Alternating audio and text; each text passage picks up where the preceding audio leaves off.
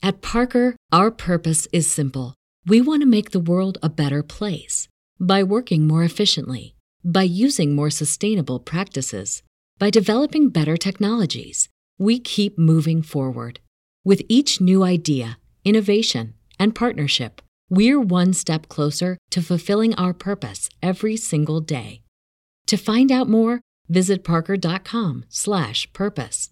Parker, engineering your success. Robots Radio. Games, lore, stories, community. Just press play.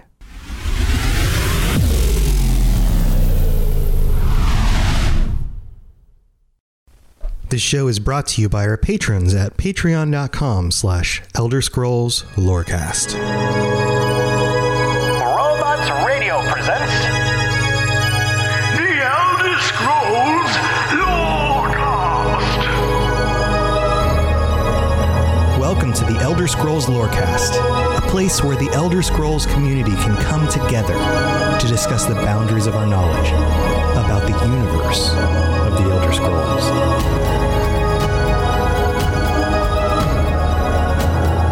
Welcome back, Adras and Daedras, Khajiit and Bosmer. This is the Elder Scrolls Lorecast, and that's not everybody that I'm welcoming back, but, you know, everyone and everyone. And well, also, I was a little War. curious if we were going to be restricted as to just Adra, Daedra, and Khajiit and Bosmer. Bosmer and no one else. I looked at our analytics, and it turns out that everyone who listens to this podcast is one of those. Wow. Yeah. That's, It's a very specific, a weird demographic with all the Ebonheart Pact pro agenda. It's a very specific audience. Welcome back to the show. This is your host, Tom or Robots. Everybody thinks that my name is Tom or Robots, so I'm, spacing it out a little bit more.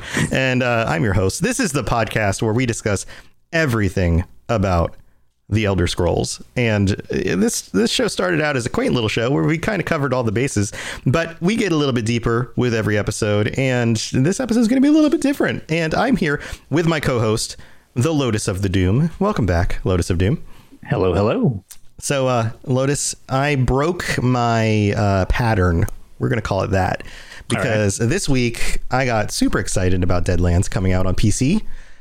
And I've been streaming in the mornings. I moved my stream over to YouTube, to the Robots Radio YouTube, and my stream was going well. And I turned on Elder Scrolls Online, and lo and behold, the Deadlands was there, and the quest was waiting, and my chat was there, my stream friends were there, and we stumbled into a portal, and off we were. Ta-da. Into adventure. Now, have you finished the previous Yes. chapter? Yes. Okay. Yes. And have you done the prologue going into this one too? No, I missed that somehow. I didn't remember that it was there. Yeah, which was really funny on stream later after I finished the initial quest sequence. You know, when you finish the sequence of quests and you get the big reward at the end? Yes. You get a skill point and some sort of special armor or something, right? Yeah, so, or a memento or something. Yeah. Yeah. So I finished that first little sequence, and that went up on this feed as, gameplay, and with a big warning saying spoiler, because, for a while there I was doing those is in between little bonus episodes. So that went up. So if you guys listened to that and enjoyed it, I hope you enjoyed it. That was a, little bonus episode I put out there. And we got done with that quest, and I was looking through the Crown Store, and I was like, oh, I didn't collect this thing. Prologue. Wait a minute. I didn't collect the... Oh, yeah, I didn't do the prologue. I was just like, what?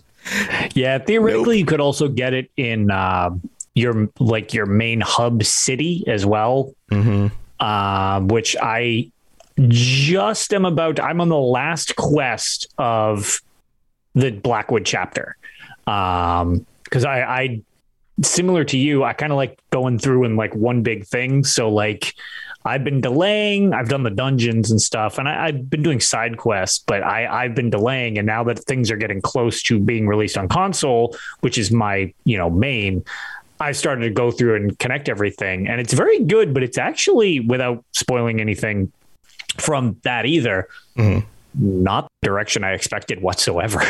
Yeah, so I'm gonna have to go back and do the prologue because, like, I understand where things are going because I did the first part of the Deadlands stuff, but I'm missing a little bit of the connective tissue. So sure, I'm gonna go back and do that. But let's back up a little bit. This episode is not spoiling any of that content. So just so you're aware, you don't have to listen to that game episode if you're just catching up on the episodes. And this episode will not be spoiling any of that content. But this episode is inspired by the fact that we are now going back to the Deadlands. We're going back to Oblivion because it is time for us to revisit the Elder Scrolls IV and discuss some of the things that happened in the Elder Scrolls IV Oblivion and what was actually going on in the main quest line. And this might actually turn into maybe what we're talking about this month. This might be this month's theme because we're going to see where this goes. Because it's been a little while since we've been back to Oblivion, and we've talked about Oblivion on this podcast before. There are definitely bits and pieces of the lore that have to do with the events of that game.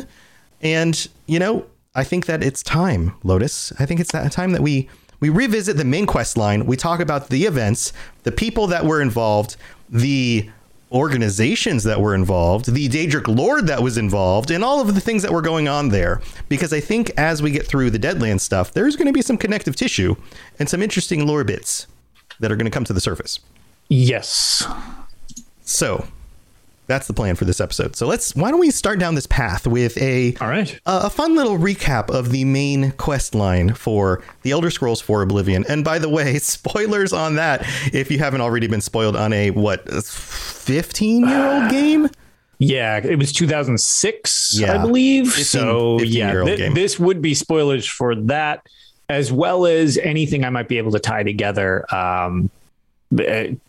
Spoilers will likely be included if you haven't played Battlespire at any point, because some connective tissue there. There's an odd amount of tie-ins to all of this out of Battlespire. I'm realizing more and more as the season of the Gates of Oblivion has gone on, which is really not what I expected when I started that. So, all right, so go with me, friends, in the Elder Scrolls Oblivion. If you haven't watched through the intro sequence of Oblivion in a while, then boot this back up. I'm not going to do it during the show right now because it's a little bit lengthy, but go watch this again with the eyes of somebody who had just recently watched the Lord of the Rings trilogy. Because this was very highly influenced by the Lord of the Rings trilogy. I loaded this up on my Xbox the other day because I wanted to give my son the experience of building a character in Oblivion. And of course we had to watch a little intro video, and he was like, this is basically Lord of the Rings. And it very much is. You've got these like eyes, like fire wheel eyes for the portals. You've got like even the pacing of Sir Patrick Stewart's monologue in the beginning, and the way the words are phrased come right out of the Lord of the Rings, and the way that the words are phrased in those intro sequences of the movie. Like, this was so influenced by that film. But let's move past that. So you start out, of course, you're a prisoner, and you go through the secret escape route, right? Because there's somebody after the Emperor. The Emperor, of course, has to come through your prison cell in order to get out of the I guess it's a castle that you're in, right? Yeah. Plus, you're the one he saw in his dream. You're the one from my dreams. Yes. So, Captain Jean-Luc Picard comes through and decides that he has to get through your place. And then you of course go with him, and you escape. And he, of course, doesn't make it because the Mythic Dawn shows up and murders him. And this starts you off on your adventure, right? Because he gives you the amulet of kings. And he says, you're the one from my dreams. Deliver this to Joffrey. He's the one who needs this, and blah, blah, blah, blah, blah, blah, blah. Right? Yeah. Exposition dump. Okay. Who's Joffrey? What is the amulet of kings? Yada, yada, yada, yada. We've talked about all of this stuff on previous episodes, right? So you take the amulet of kings to Joffrey. This is the second main quest in the quest line. You go to Winan Priory. You find Joffrey, who is the illegitimate heir to the throne. So he has the dragon blood. You then find him, but you go there. But of course, he's not really there. Oh, no, Joffrey is there, but Joffrey's not the heir. You're looking for Martin, right? Joffrey was the guy from the Blades guy who knows where Martin is because Martin's the heir. Sorry, getting my names mixed up. So you're like, okay, where's Martin? And Joffrey's like, well, you got to go to Kvatch. And you're like, Kvatch? Okay, we're going to go to Kvatch. And then so you head over to Kvatch. But by the time you get to Kvatch, there's a freaking Oblivion Gate and Daedra are running all over the place, burning down the city. Yes, and that's kind of your first. I mean, with the influence of the Lord of the Rings, the giant Sauron eyes that look like the gates of Oblivion. Yes. That's the first time you actually get to experience that, and it goes from being a medieval setting to super Daedra style demons. You got everything piling out of the gate, murdering guards, and all that stuff. So it's like that's the first time we get to actually experience what we now know as the Deadlands in the series, because you hadn't really seen too much of it, as prior versions of the Deadlands were really not defined all that much. There's some going back with, modern tinted glasses to Battlespire. It's with some of the weird crossovers that Battlespire had with the Daedric princes were less defined in and of themselves, and a couple of them were a little more mushed together, where like Hircine is a huge influence on stuff that eventually becomes Hircine and not Dagon. So there's a weird like split there.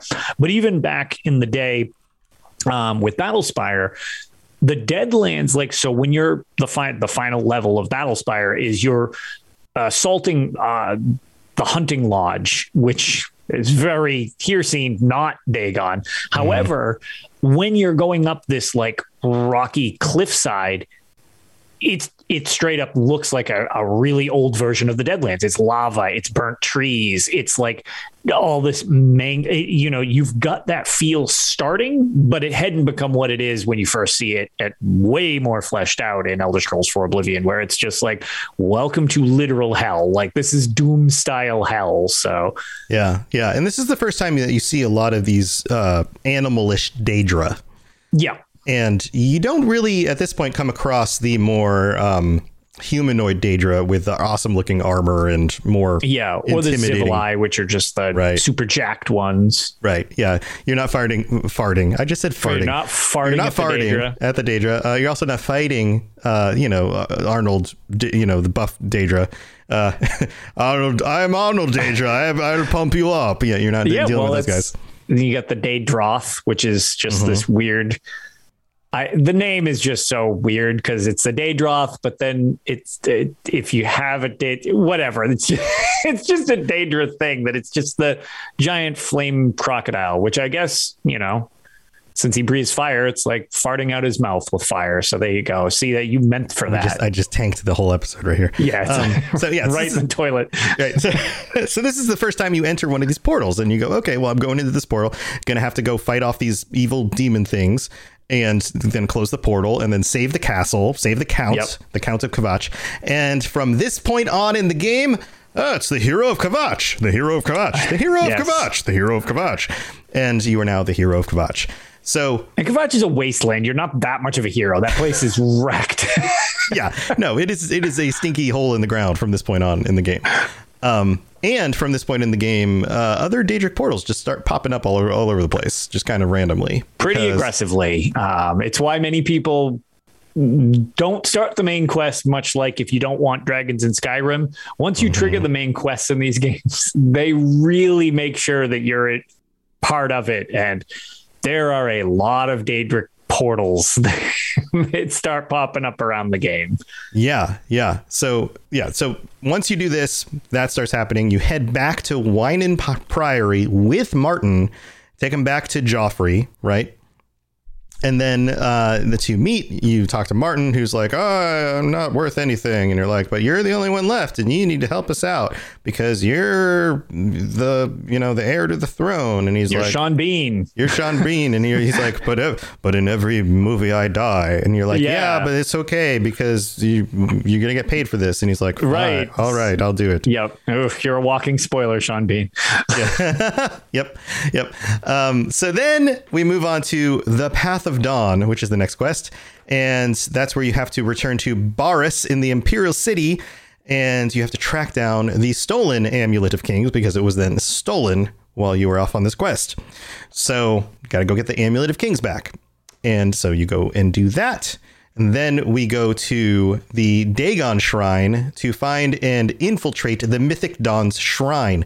Now, during this quest, you actually have the option to, I believe it's this quest, you have the option to join the Mythic Dawn. Do you remember this? Vaguely.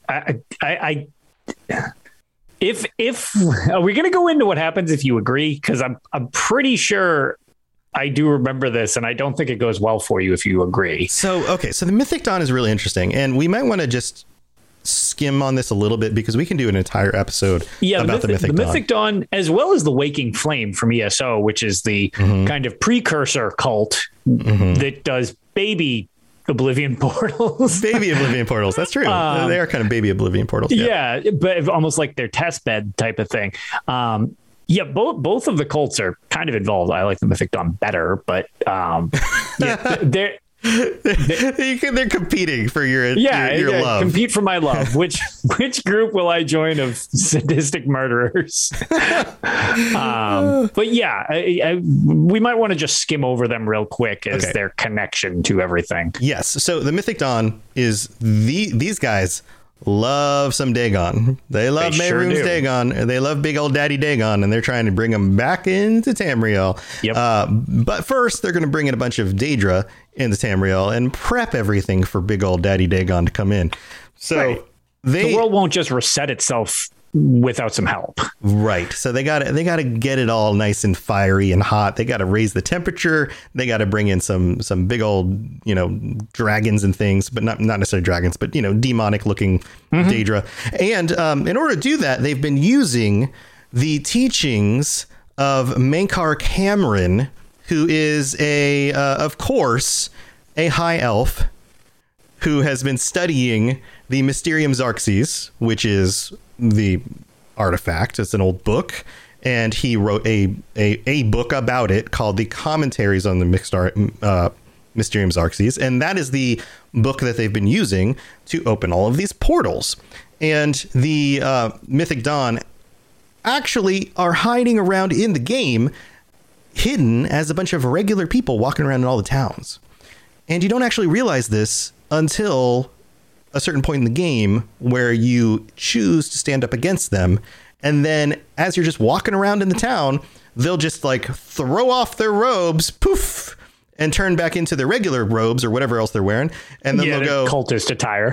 So they're cultist attire. Right. And then they'll say something like, "Die, unbeliever, for Lord Dagon." And then they'll start attacking you and things. Yeah. So, but you actually do have an option of joining them at one point, and that usually runs as a very temporary thing in order to get what you need in the quest.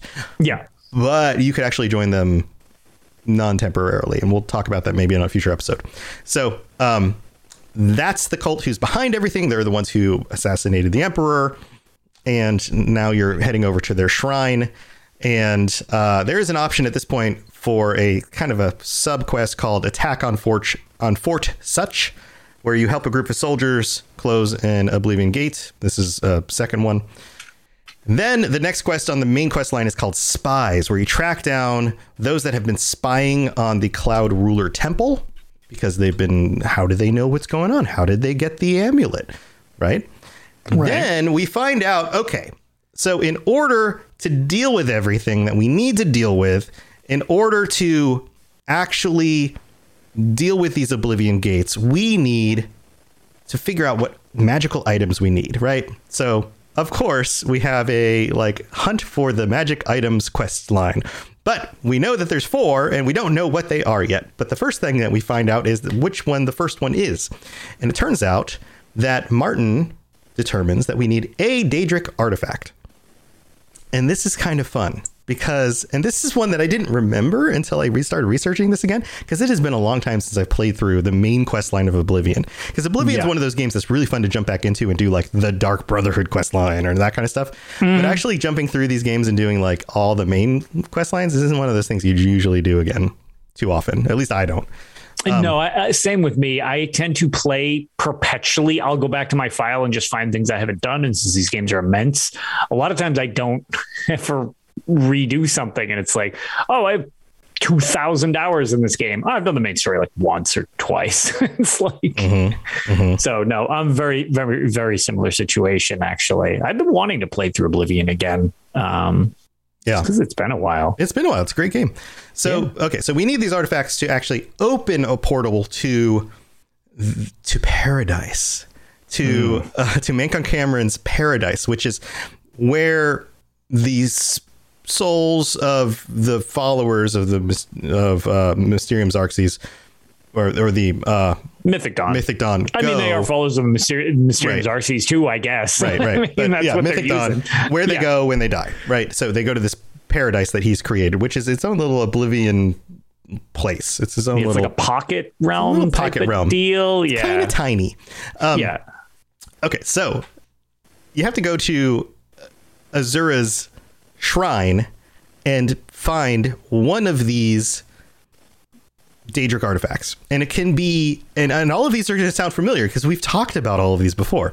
Azura's Star, the Ebony Blade, Goldbrand, the Mace of Molag Bal, the Mask of Clavicus Vile, the Ogma Infinium, the Ring of Khajiit, the Ring of Namira, Sanguine Rose, Savior's Hide, the Skeleton Key, the Skull of Corruption, the Spellbreaker, the Volendrung, or the Wabbajack, which, now that I know so much about all of these things, sounds kind of insane. Doesn't it? Well, yeah. So the other thing that I think we've mentioned this on the show, so I'll be brief about it, but just to bring up, in case it's not in the specific part you're reading, I was trying to browse through our recap of it, but like you said, you bring one of these Daedric artifacts, which is, again, these are all powered by the other Daedric princes or demigods in this situation. And speaking of joining creepy cults, one thing that's really neat is you get a specific dialogue option if you give Martin Sanguine's Rose.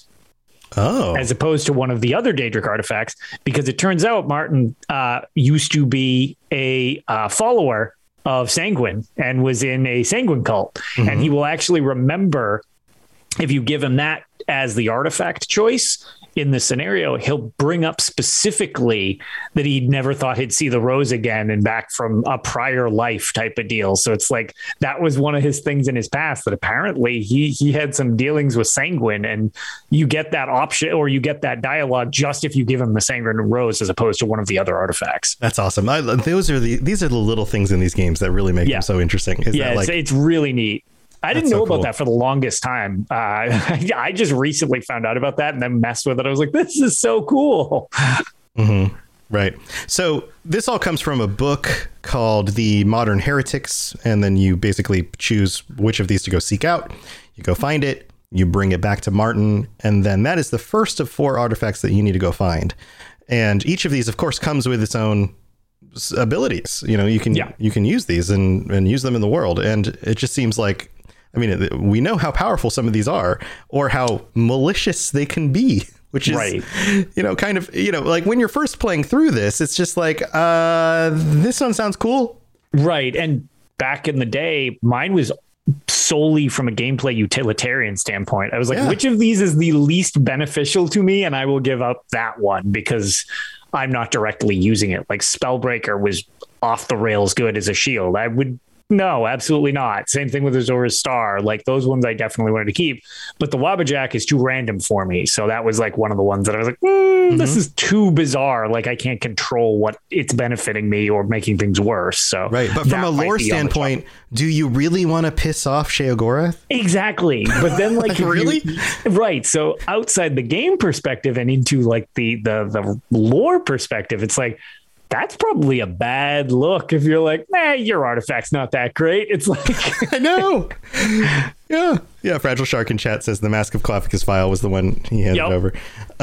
Yeah. Like which of these, who do you want to like put on your bad list? Right. Because, squandering a sacred artifact of Daedric Prince, probably not a great look in their eyes. So, yeah.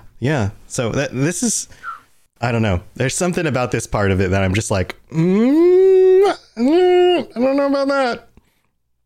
It just makes me pause. But speaking of taking pause, we need to pause to thank our patrons. So why don't we go do that? And then we're going to come back with the second half and the end list of the quest line here, because this is, of course, where it gets even more interesting. So we'll be right back. The skies are marked with numberless sparks, each a fire and every one a sign. I am so excited about our sponsor this week, Marvel Strike Force. I freaking love Marvel Comics. Growing up, I collected comics and the trading cards, and I've seen pretty much every Marvel movie they've made so far. So if you're into Marvel like I am, go check out Marvel Strike Force. This is a mobile squad RPG. You can collect and unlock all the different heroes. You fight against supervillains. There's a campaign, there's a blitz mode, there's an arena, there's a constantly evolving meta. And right now they're celebrating the Deadpool anniversary event. This is a mission from Strike where you log in the first time and you unlock this generous gift containing character shards, an anniversary diamond orb, gear, a bunch of other items. It is absolutely the right time to jump in and try this game out. Click the link in the show notes to download it now and then use the promo code MAXPOOL, MAXPOOL, MAXPOOL. Don't miss out on all the free stuff, and thanks again to Marvel Strike Force for sponsoring this episode. In a world where solid-state electronics and vacuum tubes are still meta, people never stop loving atomic-powered everything. A chosen 500 stepped inside a subterranean vault to be spared the nuclear horror of the inevitable Great War. 25 years later, they emerge after the fallout settles to retake Appalachia. Among them, two former rivals whose blood feud will tear West Virginia apart in their epic struggle for survival. Chad, a vault bro who has a strength of 15, an intelligence of 2, and is a complete wasteland dickhead. Simon, a complicated anti-hero who chooses light and hope, but accidentally becomes a cannibal and wakes up naked and afraid with a Scorch Beast queen after a date goes terribly wrong. What? I mean, it's a wild wasteland, right? This dark humor radio drama will have you driving off the road and crawling out from under the fallout. 2 men, 1 wasteland, and so many nukes. Chad, a Fallout 76 podcast, rated R, now streaming on your holotape player podcasty thing.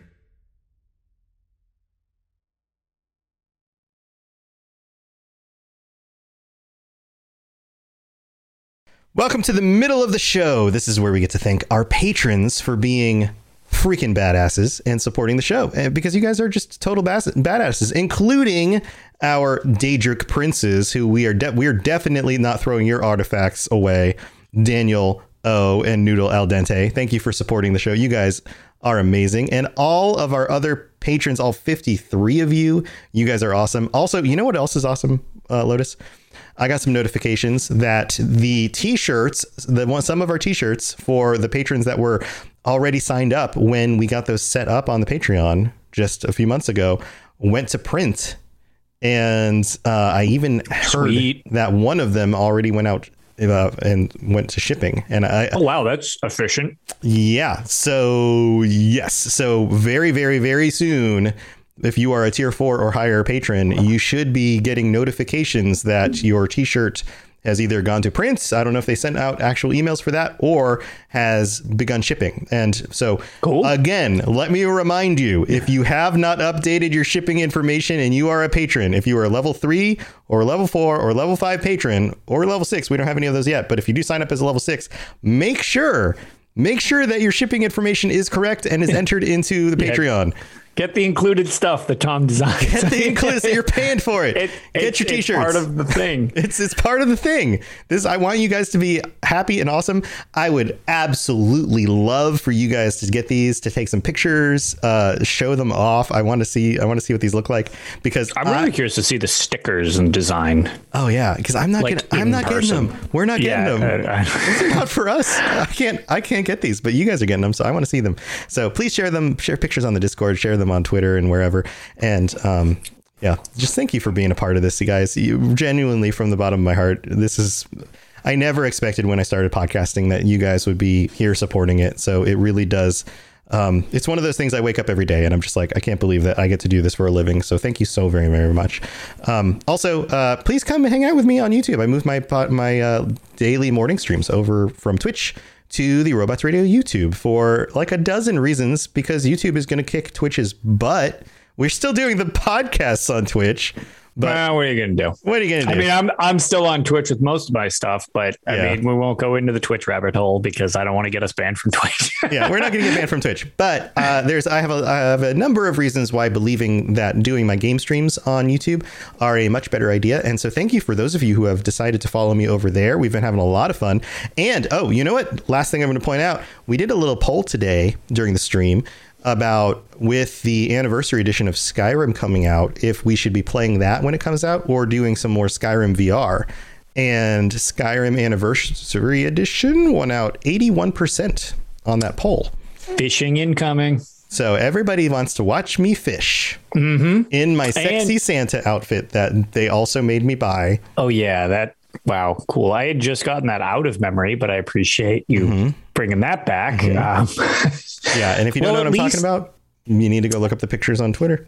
Look, at least one of the things that you can do in game that won't cause me to have nightmares is the fact that not that you're not a very handsome man in general, but the Santa thing is disturbing.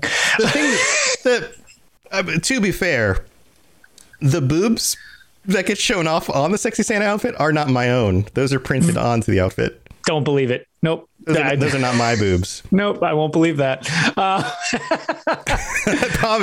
promise you. I'm not that well endowed. But one of the things that I actually just recently saw, because surprise, there's a ton of hype lead up on Twitter and social media just in general for Skyrim Special Edition or Ultra Mega Edition at this point, because there's been so many. But the 10-year anniversary one, the new Morrowind armors that they're putting in look incredible. So you can fish in style. Wait, are you telling me that you're into Morrowind style armors? Look, I'm so surprised. I was going to say, funny enough, it's why so many people are like, why do you wear glass armor in every video game? Right. Like Morrowind. Wait, I'm so surprised by this, Lotus. All right. Well, weird, right? Weird. I would have never guessed. Okay. Well, hey, let's get back to the rest of the show. And again, thank you to all of our patrons. You guys are just awesome. Thank you so much. All right, let's move on. Yes, you're entirely brilliant. Conquering madness and all that. Blah, blah, blah, blah, blah. All right. We don't have any new reviews to read, or I would have done that too. But let's get back to the main quest line. So after you get this Daedric artifact, you hand it over, you give it up. You are now back to the main quest line, and you have to go back to the Bruma Gates, and you have to help close another Oblivion gate out there. You have to help a guard close another gate, and you can do another optional kind of subquest called Allies for Bruma, where you're asked to bring in reinforcements for Bruma from other towns. Do you remember doing this? I do. Gathering the reinforcements? Yep. I thought that was so cool originally. I was like, dude, we're actually building an army? This is awesome. Yeah. Army being in quotations because, there's like 4 people I know. at a time, but I know. still really cool. I kind of felt like when I first did it, I was like, oh, cool. We're going to have like a whole bunch of, and then you do it and it's like, oh yeah. There's like 8 people in this assault. But on the flip side, that could be, I mean, that is one of the things that has, without getting too off the rails, there's a lot of tech reasons why Elder Scrolls 6 has been so long. It's stuff like this, because the wars have gotten bigger each game, and we've gone back over a game at this point, so it's much smaller. So Skyrim, it was bigger. We have a breakout war in Elder Scrolls 6. Maybe if we have some situation where we recruit for a war that time, it might actually feel more like a war. So yeah, but this is a good start. It's a good start. It's true. It's a small start, but it's good. It's really cool in concept. Yeah, they had the right idea. Yeah, we were just limited by the tech of the time. Yeah. The 360 and PS3 did not want to run this game to begin with. No, they didn't. But we get to move on to the next quest, which is called Blood of the Divines. Now, this is one of the quests that really starts to dig into some of the lore bits here, because we are now quested with finding the second artifact, which is actually the blood of a god. So that makes you go, okay, the blood of a god. What god has blood that we can go get? Well, you guessed it. Talos is a god and bled in Tamriel. So we have to go find Talos's blood. Now, Joffrey learns that the blood of Tiber Septim, Talos, can be found on his armor in Sancor Tor. So we have to go to those catacombs, which were sealed by the first Grand Master of the Blades. And any who have tried to explore have never returned. And he gives you a key and wishes you luck, and you have to go get the blood. Remember this? I do. I actually don't really remember the crypt itself. I do remember being sent there, and I have like no recollection of what the deal was when I was there beyond the quest itself. Mm-hmm. Yeah.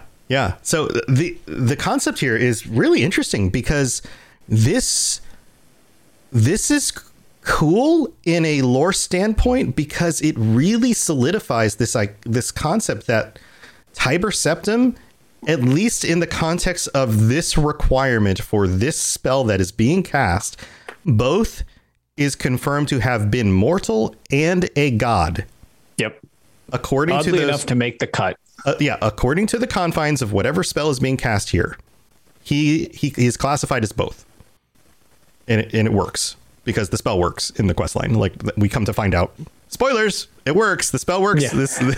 Like, ta-da. Spoilers, the game doesn't end in tragedy immediately. Right. They're not like, oh, something went wrong. It was the blood. The blood didn't work. Oh, it didn't work. So you get the armor, right, and the blood works, which is super interesting, which, like, so many of us have much better recollection of playing Skyrim. We're going to play the 10th anniversary edition of Skyrim coming up, but we've got, 5 years better memories of Skyrim, plus all the years that we've been playing that, because it's a much more replayable game, being that it's 5 years more modern and has all these mods that work better on it than Oblivion and all. And 110 all that. Remasters. Yeah, and 110 remasters and all that. But yeah, and there's so much of that debate in Skyrim around Talos and Tiber Septim. Is he really a god? And the elves trying to say, well, no, he's not. But according to this right here, and the fact that this spell works, he is. Yeah. So what do you make of that? I was going to say, this is really, it's why it's one of the few things that I was like, I don't know, it's hard to dispute. Like, It's got to be some type of weird divinity going on there to have it at least qualify enough to make the cut. Right. So I think that's interesting. So we get that. That's the second one. The next quest is called Miskarkand. And this is where you have to go recover a great Welkin stone. The Welkin stones, if you don't remember the name, are these very powerful gems. They're like crystal-like gem things, and they were used by the Aelids. And the Aelids, of course, being the elven race that used to live in Cyrodiil back in the First Era, before the Alessian rebellion, and where many of them were murdered, and the land was taken over by the Mannish races, and the empires of man eventually displaced them and took over the area. But of course, so many of the runes in Elder Scrolls IV Oblivion are Ayleid ruins that you find, and they're beautiful, and yet they're kind of spooky and barren. And so many of the gems and things that you find have this, what color would you call that? That bluish aqua. It's almost like this haunting. Yeah, it's like a teal type of. It almost looks like if you picture like a commercial for a tropical resort, and they're like, oh, and the beautiful waters, and it's going across that. Yes. Picture that in glowing form. Right. But in a very dark, empty, echoey crypt like chamber that used to be a living space that must have been beautiful at some point. At least beautiful to Ayleids. Right. So these Welkin stones are very powerful. They're almost like ancient batteries for magic. It's kind of how I would describe them. You think that's a good description? Yeah, that's actually exactly what I was going to say if you did not mention that. They're like little battery packs. Because there's also there's the Welkin stones there's the Varla stones too, because there's the yellow one and then there's the blue ones. Mm-hmm. Mm-hmm. And I always mix up which is which, because I was going to say it's the Welkin. I actually was just Googling this. It's the Welkin stones are the blue ones that we were just talking about, right? Yes. And the Varla stones are the big yellow ones, but I think of it as like classifications of batteries on it almost. It's like, okay, here's your, D battery, and then you've got your little A battery, like double A batteries or something like that. Yeah, one's an AC connection and one's a DC connection. Exactly. Yeah, for sure. Sure, something like that. Yeah. Yeah, but this is it kind of makes sense that this is like the power source in the mix, right? Right. You've got the blood of a god, you've got a Daedric artifact, the different kinds of potency and power. Now you've got like the power source, like the more earthly Magicka power source connecting into this, right? So you go and get that. Of course, you got to fight off some, zombie guardians and some undead things and goblins and things living underground. You go get that. And then now you're called to the defense of Bruma because a great Oblivion gate opens up outside of Bruma, and the gates are getting bigger at this point. The stakes are raising. The gates are getting bligger. Words are hard. Somebody told me I need to make a words are hard t-shirt. I should just make a words are hard t-shirt with my face just going like herp. They really are. They really are. But this leads us to believe that why would you make the gates bigger unless you're just trying to fit bigger things through the gates? What else is bigger that you need to fit through a gate? Look, I'm sure they just wanted more clearance. Right. That's it. Yeah. Clearly not that they're bringing anything bigger in. Yeah, that's it. They just want more hot air getting through that's what it is. Yup, that's it. Right. So, so your army that you've gathered is waiting in front of the gate, all like a dozen of you to guard this gigantic gate, and you lead the charge into the gate to attempt to close it. And Godzilla, FL Garden guy in chat says Godzilla. Yep. And so this becomes, the most dire of the closing of gates quests that you get to do. I remember these being at some point, especially on my first playthrough, not really min-maxing my character very well. Yeah. Eventually this became, just get to the stone, close it. Yeah. Yeah. Did you do that? So I, from a different perspective, as I am incredibly min-maxy in how I play things, I was pretty overpowered pretty quickly into the game. But I have this weird obsessive thing where I was just like, I got to keep closing these, lesser ones. And obviously once we get to the bigger ones, it was a little more story driven. But while I was going through them, I'm like, oh my God, there's so many of them that keep popping up. It became more efficient if you could make yourself invisible, or with a super cheesy method, you could put chameleon up to a percentage maximum enchanting wise on each piece of your gear. Yeah. And you could actually be over 100% chameleon, which you would just be literally beyond invisible. Negative invisible. Negative invisible. So you're hyper visible, I guess, at that point. You're just glowing somehow. Yeah. And to your point, it became the most efficient way was to avoid the Daedra in the portal and scoot your way up the tower without fighting them. Just grab the stone because it closes the gate, and it's much more streamlined and efficient if you do it that way. And most of those, the sigil stones that you get at the end actually gave you, you could use them for enchanting. Some of the enchantments were pretty good. Like you could get some pretty solid enchantments. I believe you could double enchant with them too, which was not really a thing otherwise. So yeah, it was definitely worth getting the stones, even if fighting, like you said, isn't necessarily your bag, or it was taking a while in some cases to get up them. If you could avoid combat and just grab the stone and be like, I'm out, it really was more efficient that way. Right. Especially because of the enchanting. I remember grinding some of just getting the stones. I remember getting pretty good at just like beelining it to the stones, getting out, like everything just chasing me all the way up the tower, and then just like train stone, white screen out. Yes, got it. Yeah. Yes. I remember doing that.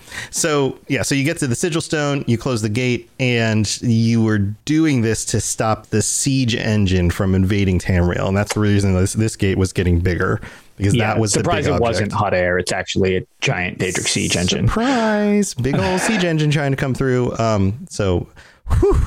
Wipe the sweat off your brow. Your band of 12 merry men and you were able to hold back the siege engine.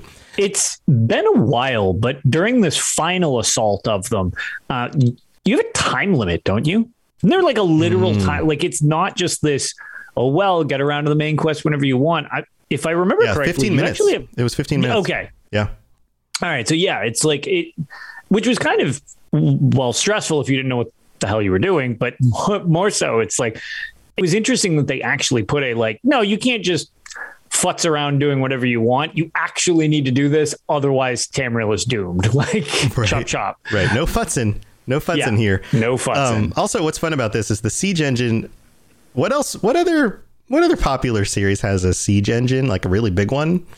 It's trying to knock down the door. Yeah, it's fine. Oh, yeah, the Lord of the Rings. The Lord of the Rings.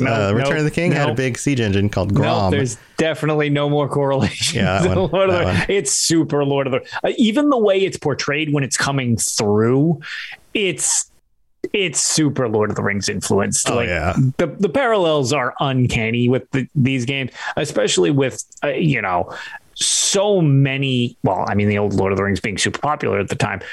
The whimsical art style that's kind of Oblivion's thing. Yeah. It just had so many things, even just cosmetically, that just had such a strong tie-in to the films at the time for the Lord of the Rings, because they were at real high popularity at that point. Absolutely. Another fun thing about this quest is when you return to Bruma from Cloud Ruler Temple, you find that they've erected a statue of you as the savior of Bruma. Mm-hmm. So now you're not just the savior of Kvatch, the hero of Kvatch. You're the savior of Bruma. Yep. The hero of Kvatch. The hero of Kvatch. The hero of Kvatch. The savior of Bruma.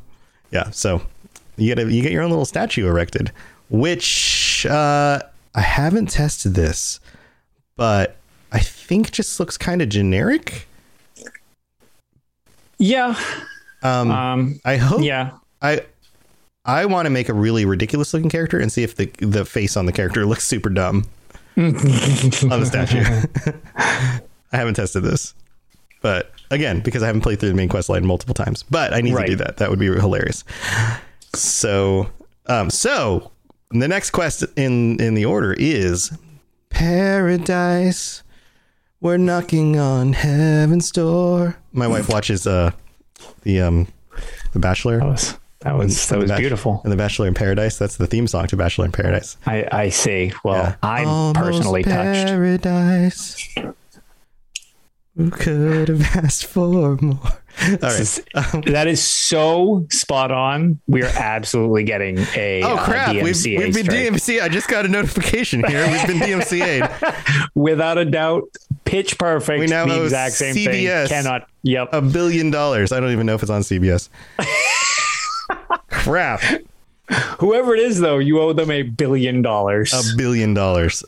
Yep. Yeah. So now you got to go to Paradise and deal with Mankar Cameron. Sure do. Guess what you have to do to him? He is a lunatic. He is a lunatic. Well, yeah. I mean, if you're going to make a cult who worships a Daedric lord of, I mean, okay, valid. You're rules basically over like time to hell overthrow dimension. the world with fire and brimstone. Yeah, you're probably a little loony, but just the character of Mankar Cameron, he's such a supervillain. Yeah. He's a hysterical supervillain. Yeah. Right. Yes. Okay. So guess what you have to do to him when you get there?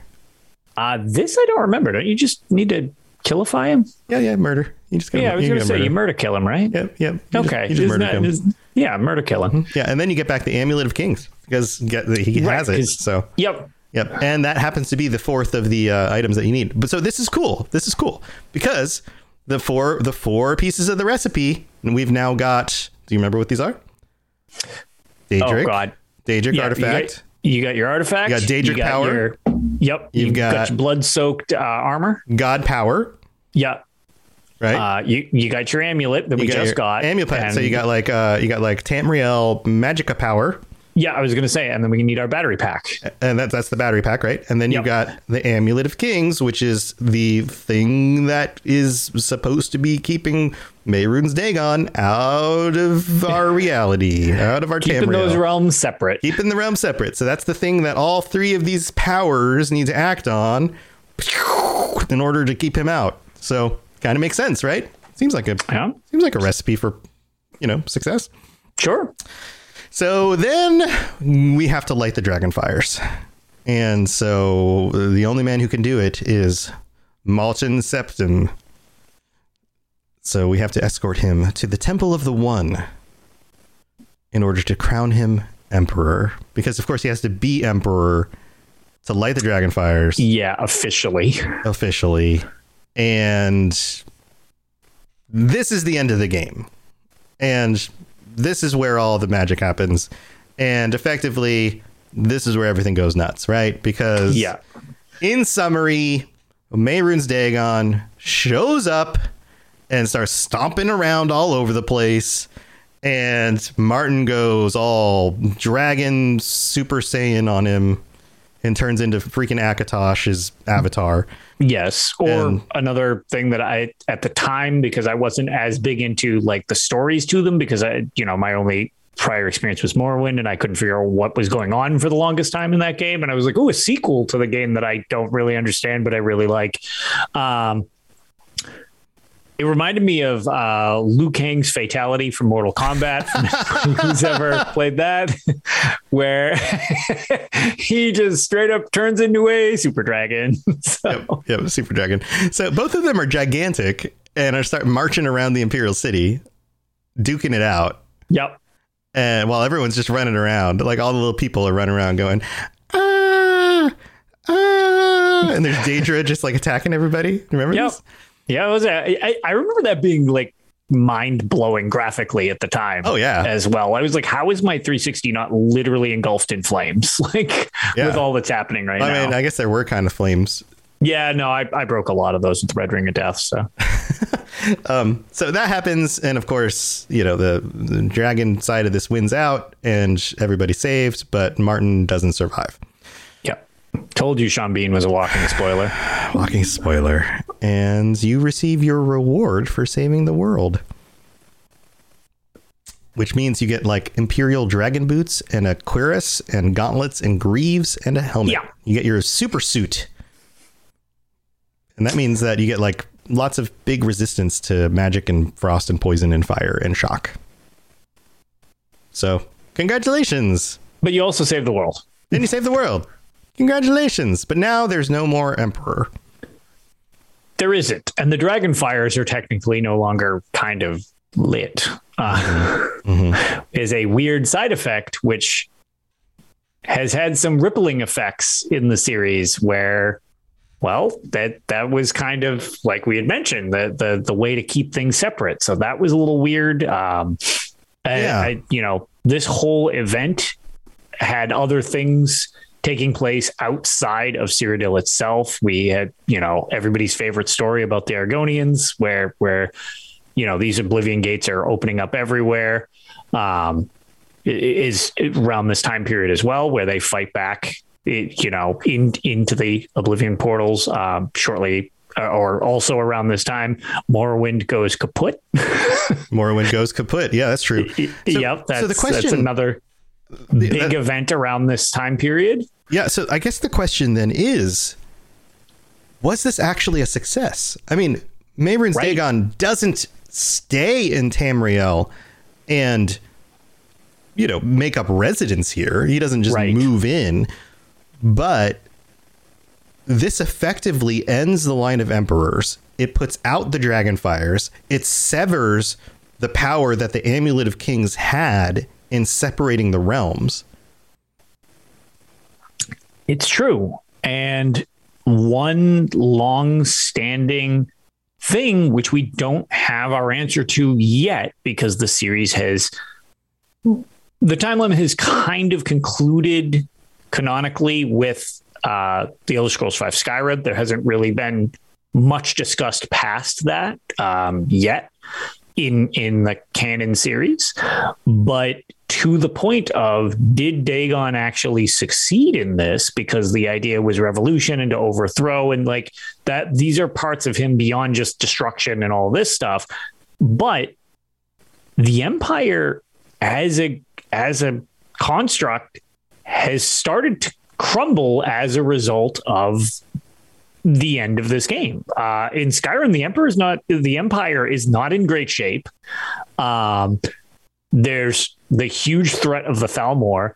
What if maybe Dagon's plan was a little less obvious, like, I'm going to blow up all of Tamriel or Nirn or whatever? Maybe it was to transition away from the Empire. Right. What if it was a strong, swift blow and not necessarily a total conquest? Exactly. And that's maybe that was the direction for the shift, and we just haven't seen the full ramifications of it yet. Maybe Dagon actually didn't fail. It was just less of a one fell swoop and more of a long kind of tree slowly falling down type of thing. Right, a chink in the armor was exactly the goal all along. Yeah, Fragile Shark says Akatosh owed the civilizations of man a solid, and that debt has now been paid. Yep, that's also. Yeah, and I mean, you're right. Yep. That was it. And now, now man is on their own, and they're not doing so great. They're kind of just barely getting by at this point. Mm-hmm. So that's... Yeah. So was this the first step in actually overthrowing something as opposed to the one fell swoop? Who knows? Because there definitely seems like that one victory came at a long-standing downward direction for the Empire as a whole, if that was the goal. Right. So, yeah. It might not be quite as clear cut as a victory at the end of Elder Scrolls 4 as it seemed like it is right at the tail end of the game. Right. Like at the end, it's like, woo, look, Dragon showed up, kicked his butt. Right. Yay, we won. But there was a lot paid. The price 200 years later, high. Things don't look so great. No, the price was very high. And it was almost the most opportune time for this to happen. Right. And had Martin not been there, had there not been an illegitimate heir, then this would have succeeded. Exactly. And with going back and kind of tying in to close stuff up, with the current situation with the Gates of Oblivion year going on in ESO, which takes place hundreds of years prior to Oblivion, some of this was kind of, again, we're not going to go into spoilers. I can't even spoil the Deadlands because I haven't played it yet. But some of this seemed like there were plots afoot, which we won't go into, and some debts being dealt with from the Longhouse Emperors. But at the same time, when we see the Oblivion portals kind of showing up, the little like mini rifts, it almost seems like, okay, here's a little bit of like a test bed for what came to a bigger fruition in Elder Scrolls 4. And you know, Dagon does tend to be a little more involved with major situations. I mean, along with the Battle Spire. Granted, the Battle Spire is not on Nirn. It's in that pocket realm where it's kind of like the space between spaces. But at the same time, that was another just straight up direct assault via a deal that was made with Jaeger Tharn. So it's like deals get made with him and they end up going through. We don't know that there was or wasn't any actual dealings behind anything with the events of Elder Scrolls 4, but I'm curious to see if maybe there's something more that we don't know about with that invasion being spurred on by something. The Thalmor had quite a rise to power not that long after this starts. So were there more backdoor deals that we didn't know about or have not known about because the series hasn't gotten to them yet? Yeah. Also, a few hundred years for a Daedric prince to wait for something to grow to fruition. Not even that big of a deal. It's kind of a blink of an eye. And on top of it, the other Daedra, even, the Dremora, the Zivali, like they're immortal. Right. Worst case scenario, they get turned into Azure Plasm and re-goopified into themselves eventually. Right. And like when you talk to them in games, they're constantly restating, like, for your mortal minds to understand. You can't understand. Like, let me try to explain this for you to understand with your mortal minds. Right. And I think a lot of that, like, the easiest way to translate that is your temporal minds, your limited understanding. And a limited mortal mind is mostly limited by temporal realities. Yeah. And that's the main difference between us and them. They're not necessarily more powerful than the mortals are.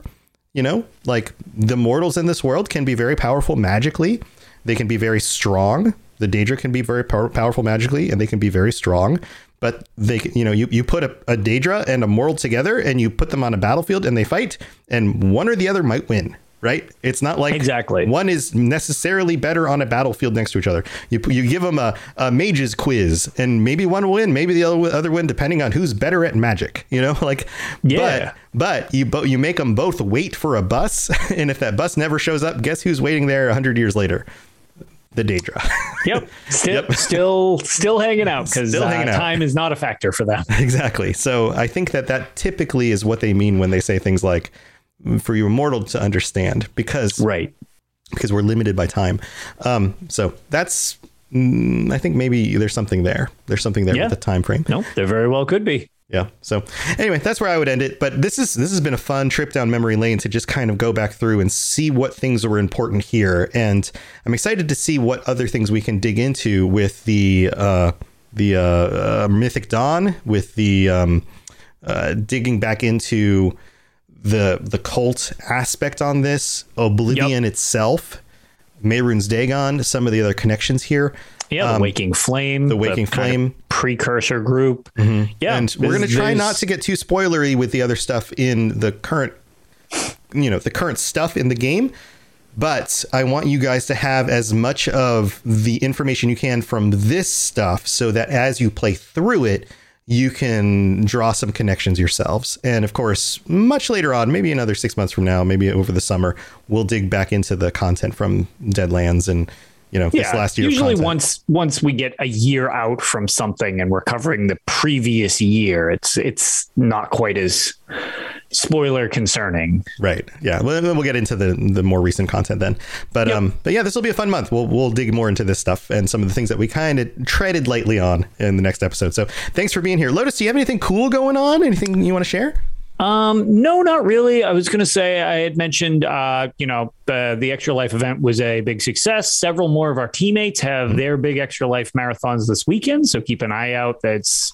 Extra Life as a whole has their official game day this weekend on the 6th, I believe is the date. So, yes, the 6th. So that's, great cause, even if it doesn't relate directly to my efforts. Everybody's doing a great bit of work. So if you're looking for some streams and stuff to do, definitely check all of that out this weekend.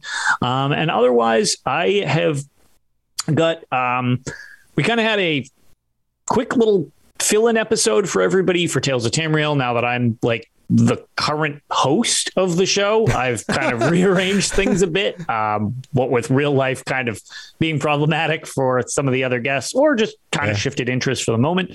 So I've got some pretty interesting topics and guests lined up for that coming up, and we should be good to go with an episode that we had originally planned, but ran into some scheduling conflicts with everything.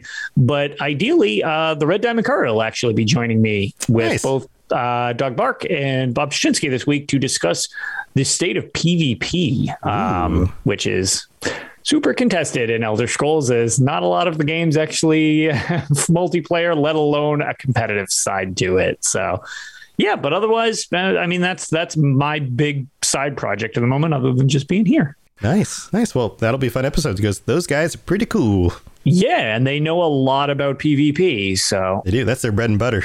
That's their go-to. They're like the sole PvP podcast for Elder Scrolls Online. Like nobody else really focuses on that. That's true. Yeah, if you look at any moment on if I look at any moment on my Steam friends list, and I glance up there, and there's good old Bob. Yeah. In ESO. Yep. And I'm playing Battlegrounds or Zero. Picture him playing PvP. Probably what he's doing. Yep. Yeah, man. So yeah, have fun with that. Say hi to the guys for me. But if you don't know, the Red Diamond Courier is a podcast on the Robots Radio Network. And if you're into Elder Scrolls Online and want to learn more about the PvP stuff in the game, then that is absolutely the place to go. They talk about other things in ESO as well, but that's mostly their expertise. So if you're looking for something along those lines, go check it out. Let's see. I've got my streams in the mornings, weekdays, generally before noon. So if you're looking for something to hang out, especially if you're working and want to just tune in something in the background, I'd love for you to come by. I'm now streaming the games on YouTube. I've moved over from Twitch to YouTube. It's the Robots Radio YouTube, so it's really easy to find. You can just Google Robots Radio YouTube. It'll come right up. Every morning, that's what I'm doing. I've still got goals for growing this. I will eventually take over the world. So that's my plan, at least. I mean, hey, world domination. It's good to have goals. World domination. Speaking of Dagon, just going to overthrow the current situation, everything. And then it's just, there you go. Yeah, we're having a lot of fun. I streamed some ESO earlier this week, been playing some other games, just doing a variety of games, having a lot of fun. And we'll definitely be playing Skyrim when Anniversary comes out. World domination. That's all we do over there. We just, slowly. I mean, is it really that much to ask for? Just a little world domination. I don't think so. Yeah. I think it's okay. Yeah, no, I mean, Dagon would be cool with it. Yeah. He's a fan. So yeah, come on over there, Robots Radio, YouTube. I've got a dozen reasons why it's better to stream over there for streaming games. YouTube's doing a whole bunch of things this next year that they're upgrading as well. A lot of things Twitch has been doing, they're adding, including extra stuff. And I've been improving my stream setup. So I've got I've even got new stuff I added tonight that I'm going to roll out tomorrow. So it's going to be super fun. Also, Fallout for Hope starts in just a few weeks in December. Oh, yeah. So that is a big thing. If you're into Fallout at all, or if you're into, charities and helping out the kids, because, kids need help. That's coming up. We'll have some more information about that. But that is a charity event that Ken from the Chat of Fallout 76 podcast put together very last minute last year, but raised a bunch of money. And we've been planning this. He's been playing it. I've been circumstantially connected to it, but it's his baby. And there are over 106, I think was the last number I saw, content creators and streamers and people who are involved this year. It's going to be huge. And we're going to raise a bunch of money for charity. And again, I'm only circumstantially connected. I am like just a little itty bitty thing that's connected to this big gigantic thing that is mostly not my doing. So be aware, you're going to see some advertising and things for it.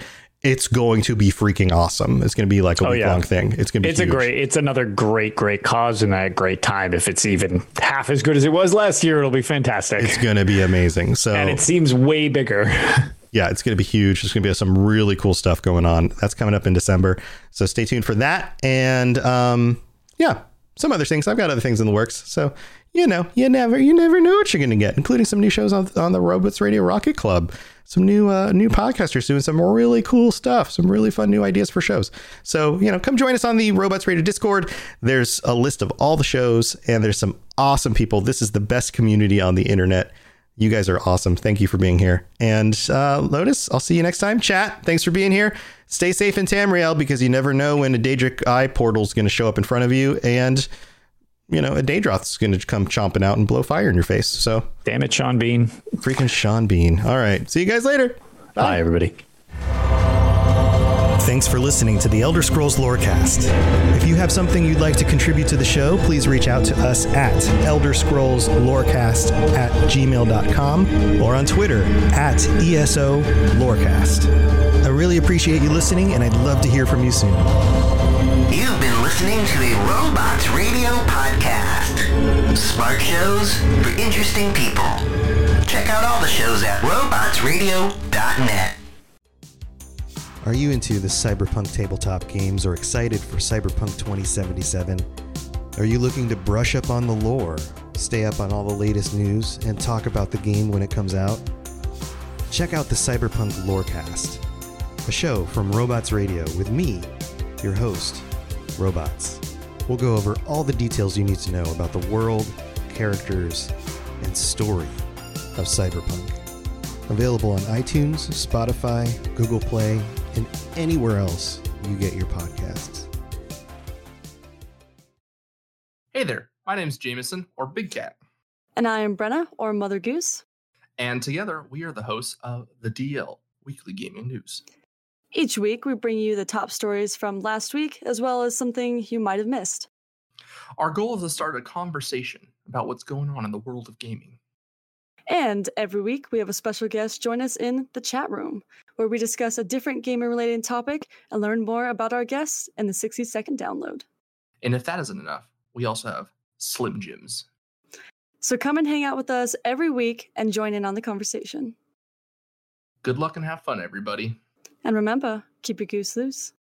Hello, gentle listener. Every Friday, be sure to tune in. What the hell are you doing, Ampersand? Hi, Charlie. I'm sorry I broke in. I thought I was the only one that talked to myself. Well, I'm letting everyone know about the Fumbling Four and the Almighty Crit. Woohoo! It's a 5e live play podcast. Join us every week. Where do we find it, you old crusty coot? Anywhere you can get all your podcasts. Woohoo! You find it every Friday, you stupid cat!